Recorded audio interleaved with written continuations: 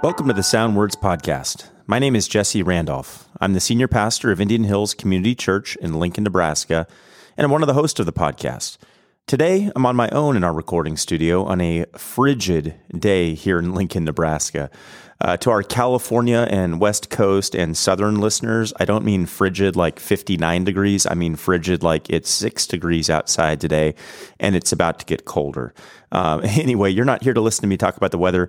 No, on the Sound Words Podcast, we cover a variety of biblical and theological topics in keeping with our goal to help Christians love and live out God's Word. Well, today, I'm going to spend some time talking with you about the Church of Jesus Christ of Latter-day Saints, also known as the LDS Church, which stands for Latter-day Saints, also known as the Mormon Church. And my aim on today's podcast is to explain why, based on the teachings of the LDS Church and how their teachings measure up with Scripture, this movement is not merely a false belief system, but is a cult. Now, the last time I recorded one of these solo podcasts, I took some time to explain why the Roman Catholic Church is a false belief system. But you may remember that in that podcast, I referred to the Roman Catholic Church not as a cult, but rather as an apostate Christian group. And you heard me say just a few seconds ago that the Mormon Church is a cult. So what gives? What's the difference? Why is the Mormon Church a cult, but the Roman Catholic Church is an apostate Christian group? Well, let's go back to our basic definitions and distinctions that I laid out in our last podcast, or my last podcast, about Roman Catholicism. An apostate Christian group is a movement in which some truth once existed, but it's now been surpassed or eclipsed by various man-made traditions and philosophies. That describes the Roman Catholic Church very well. Early in its history, that church did have traces of Christian orthodoxy, but the truths it once held to have been washed away and eroded and superseded by various forms of man-made tradition. A cult group, by contrast, is a religious movement or system which contain no truth from the very beginning. Cult groups, by definition, have always been adrift from biblical Christianity. As we're about to see, that definition of a cult group fits the Mormon Church to a T. The Mormon Church is a cult. And it's a uniquely American cult, born on American soil less than 200 years ago. Well, here's the format for this episode. We're going to explore the history, the development, and the core beliefs of the Mormon Church. We'll analyze where it stands with respect to salvation, Scripture, and the Savior, the categories we looked at last time as it related to the Roman Catholic Church. And then at the end, I'll give you some practical tips for any evangelistic opportunities you may have with those who are trapped in this cult. All right, with that, let's wind the clock back to right around the turn of the 19th century, meaning the early 1800s. America's a new republic, having recently been liberated from British rule. These are the days, politically speaking, of Jefferson and Madison and Hamilton. And during this time, a Protestant religious revival was sweeping the nation. And that period of revival is what's known as the Second Great Awakening. Now, the First Great Awakening happened in the 1730s and the 1740s with men like Jonathan Edwards and George Whitefield at the forefront. The Second Great Awakening came about 60 years later. And the Second Great Awakening, by the way, was by and large a good thing. It was this period during which America experienced a significant religious revival, where you saw various mainline Protestant denominations like the Baptists and the Methodists and the Presbyterians growing substantially in their numbers. But at the same time, in some circles, the religious zeal of this Second Great Awakening was eclipsing sound doctrine. And what was happening was unsuspecting people during this time who had been stirred up emotionally by the religious fervor of the day were becoming easy targets for false teachers. And a number of distinctively American cult groups and other fringe movements arose during this period, this Second Great Awakening, this period of religious zeal. And one of the claims that these cult groups had in common that were birthed during this time was the claim that they were restoring the true church to its original purity, which is why a lot of these cult groups from this time frame were called restorationists. They claimed that they were attempting to move past the corrupt modern-day model of the church. But as we're going to see, all that they were really doing was restoring and recycling ancient heresies, only now with a very distinctly American flair. Well, it's into that context, this restorationist context, that on September 22nd of 1823, a 17-year-old farm boy in upstate New York claimed that he'd been visited by an angel named Moroni. This boy had, up to this point, been affiliated with the Church of Christ, which was another distinctly American religious movement that had restorationist roots, a movement that taught, and still teaches, the Church of Christ that is, that baptism is a condition of one's salvation. Well, according to this boy, Moroni had revealed to him the location of 2 golden tablets that had been buried and hidden on the side of a hill there in upstate New York. The angel Moroni did not at this time let this young man know or let this young man take these golden tablets, though. Instead, this young man, Joseph Smith was his name, returned to this same site in upstate New York each and every year, sort of as a pilgrimage. Now, this area of upstate New York during this time, this Second Great Awakening time frame, was a hotbed of religious revivalism. It was known as the Burnt Over District because of all the religious fervor and fire that had spread through this area during the Second Great Awakening. And as the story goes, after making several of these pilgrimages to upstate New York, in 1827, Joseph Smith was finally given these elusive golden tablets by Moroni. And Joseph Smith claimed that using a pair of seer stones, he was able to read what he described as ancient Egyptian hieroglyphs on these golden tablets. He began, he said, translating these tablets. I'll have more on that later. And according to Smith, these Egyptian hieroglyphic tablets told this epic tale of a group of Hebrews who, just before the Babylonian captivity, so this would be pre-586 BC, left Jerusalem and traveled to the Americas, what we know as the Americas today. And this group apparently landed on what we now call American soil sometime around 589 BC, and these people apparently became the ethnic forerunners to Native Americans. So these nomadic Hebrews, who were known as Nephites, they established this thriving civilization in the Americas. This is all according to Joseph Smith. They followed the law of God, and they anxiously awaited the arrival of the Messiah. Apparently, according to this teaching, Jesus Christ himself even came to visit this ancient civilization here on American soil after he died and rose from the grave. And as a result, many of the Nephites believed in him, in Christ, as their Messiah.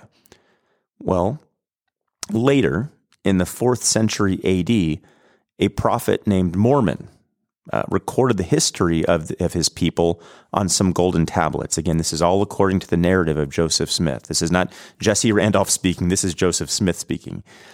So he says that this prophet Mormon recorded the history of his people on some golden tablets. And then Mormon's son, Moroni, hid the golden tablets on the side of this hill in modern-day New York. And then in 1823, Moroni returned, this time as an angel, to tell Joseph Smith where he could find those golden tablets, which takes us all the way back to where we started.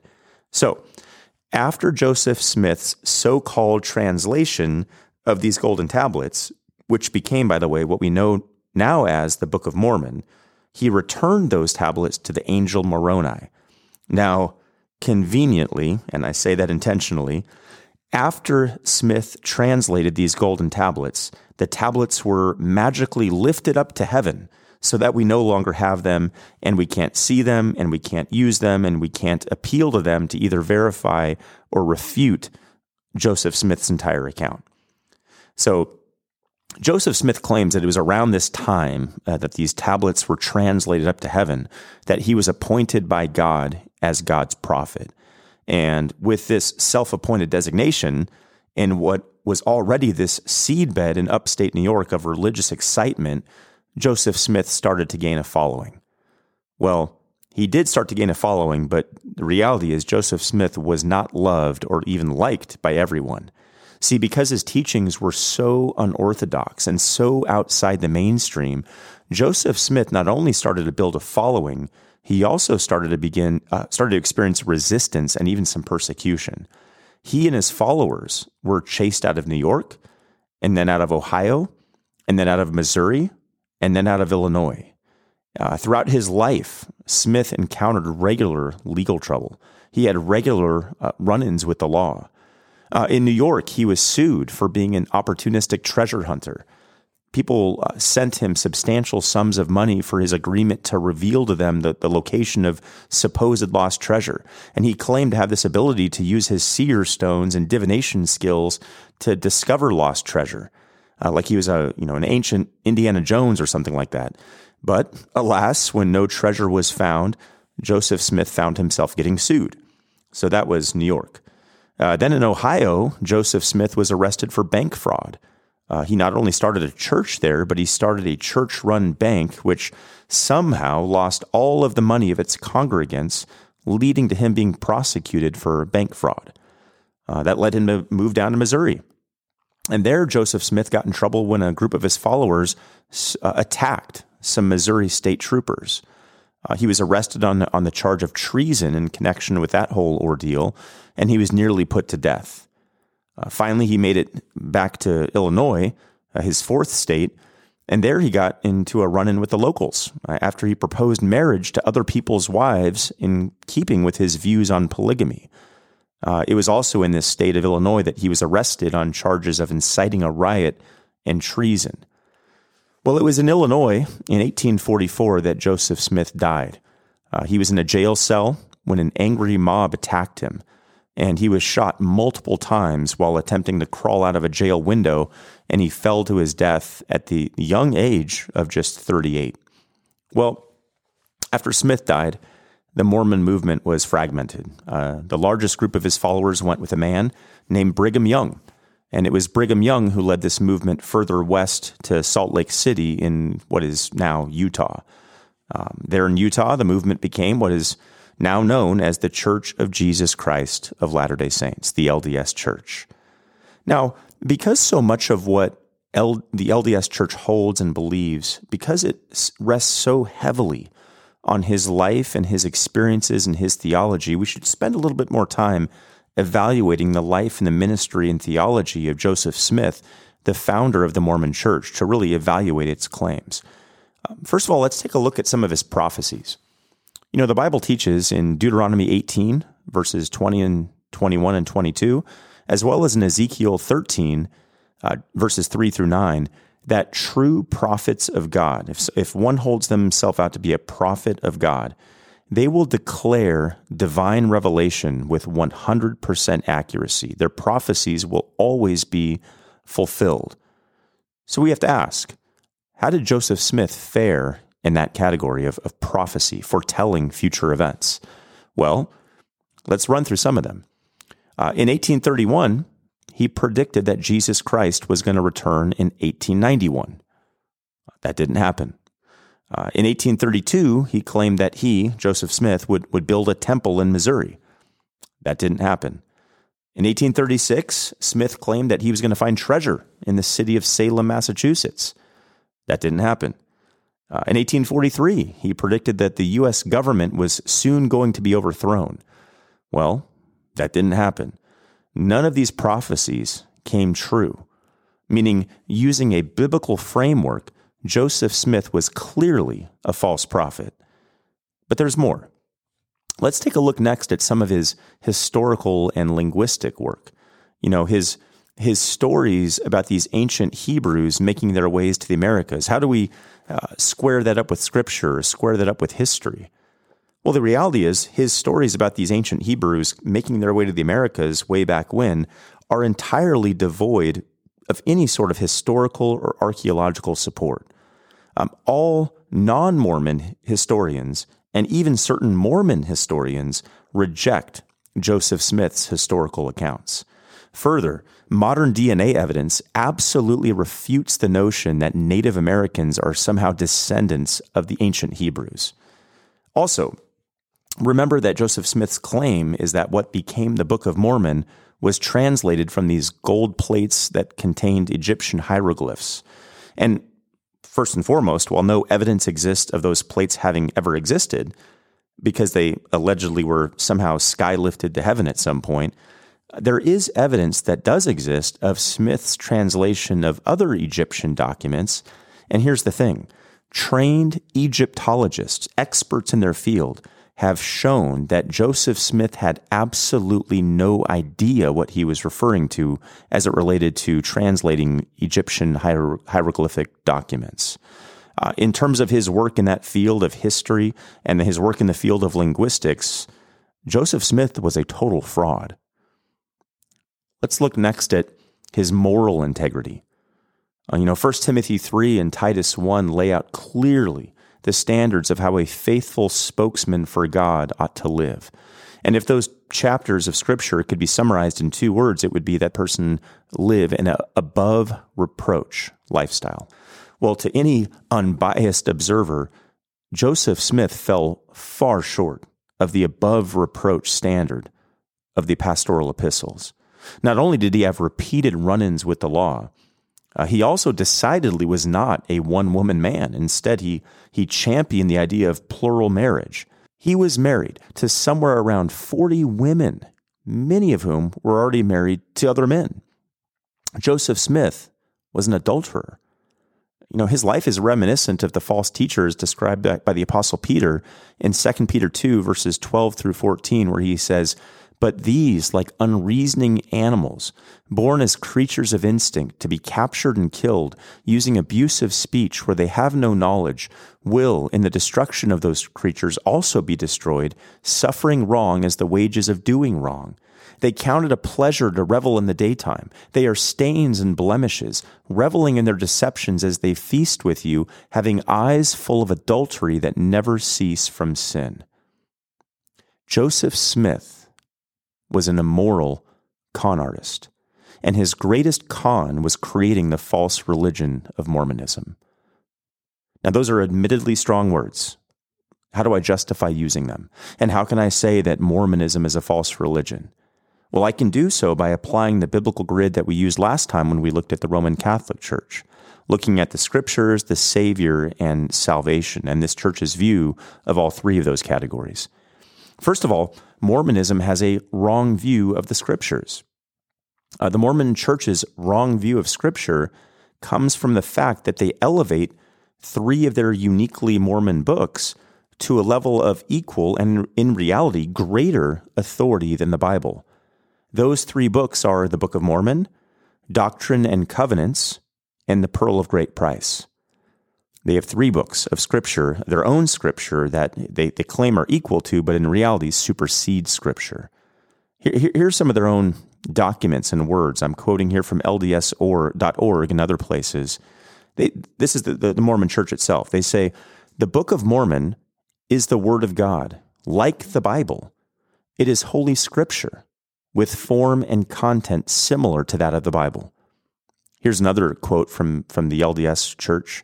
It says, "To establish doctrine and to understand the biblical text, Latter-day Saints turn to living prophets and to additional books of Scripture, the Book of Mormon, Doctrine and Covenants, and Pearl of Great Price." So, according to their own writings, these books, these other 3 books, are considered to be authoritative and inspired scriptures, a revelation from God. Well, each of those books contains the teachings of Joseph Smith, and as we've already established, he was a false prophet. So Mormonism is guilty of adding the teachings of a false prophet to the actually authoritative revelation of God contained in the Bible. The Mormon Church also claims to have 12 living apostles who receive new revelation from God whenever it's needed. They call themselves the quorum of the 12 apostles. This is the Mormon Church's version of the 12. So all of this, the additional books, these so-called living apostles, what they do is they detract from the all-sufficient Word of God contained in the 66 books of the Bible.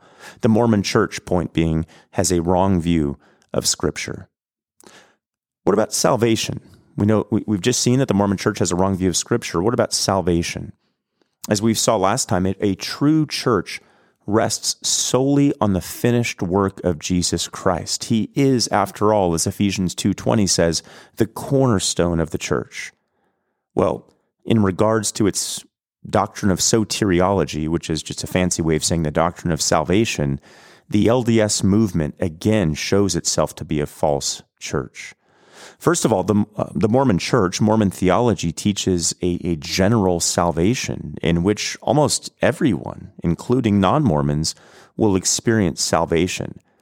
But they say that the highest form of heaven, what they call the celestial kingdom, is reserved for those who believe Mormon doctrine and whose belief in Mormon doctrine is undergirded by good works. That's key to understanding Mormon faith and Mormon practice, that idea of good works being attached to salvation. Here's Robert Bowman in a book called What Mormons Believe. He lays out the fundamental requirements of salvation according to Mormon doctrine, and there are 4 of them. 1, belief in Christ. That's where we would say, amen. But look at 2, 3, and 4. 2, baptism into the LDS church. 3, keeping all the commandments, which would include rules given by the LDS church. And then 4 would be receiving the gift of the Holy Spirit, which happens when another Mormon lays hands on you. So 1, they're good. Belief in Christ, salvation. That sounds very much like Ephesians 2 type language. But then they add these other 3, and they're completely outside the bounds of orthodoxy. And the Book of Mormon, by the way, itself confirms that LDS theology adds works to faith as an element of salvation. According to Moroni 10, verse 32, it says this, "Yea, come unto Christ, and be perfected in him, and deny yourselves of all ungodliness. And if ye shall deny yourselves of all ungodliness, and love God with all your might, mind, and strength, then is his grace sufficient for you." Did you see how the cart came before the horse there?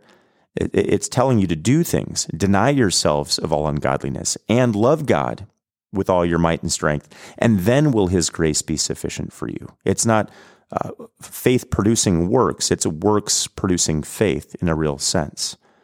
So anyway, the LDS church clearly teaches a works-based salvation. They are trusting in their moral goodness for eternal life, which is really why just about every Mormon you'll ever meet is going to be one of the nicest human beings on the planet. Mormons, though, they'll often talk about grace, but that grace, as we see from their documents here, is really predicated on good works. Well, the Mormon church not only has a wrong view of Scripture and a wrong view of salvation, the LDS church also has a wrong view of the Savior. First, in addition to them saying that God is our Heavenly Father, Mormon doctrine teaches quite plainly that there is also something called a Heavenly Mother, and they believe that all people are the spirit children of these 2 heavenly parents. And that's what the LDS church's own documents say. They say, "The Church of Jesus Christ of Latter-day Saints," this is LDS doctrine, teaches that all human beings, male and female, are beloved spirit children of heavenly parents, a heavenly Father and a heavenly Mother. And then it says, "The doctrine of a heavenly mother is a cherished and distinctive belief among Latter-day Saints." So according to official Mormon doctrine, we are all the product somehow of a heavenly Father and a heavenly Mother. But not only that, they say that Jesus Christ was the first child born to this heavenly Father and heavenly Mother. In fact, Brigham Young, Joseph Smith's successor, in his work Gospel Principles, he once said this. He said, "The first spirit born to our heavenly parents was Jesus Christ. So he is literally our older brother." In other words, according to that teaching, Jesus Christ is not co-eternal with God the Father, as the Bible would teach.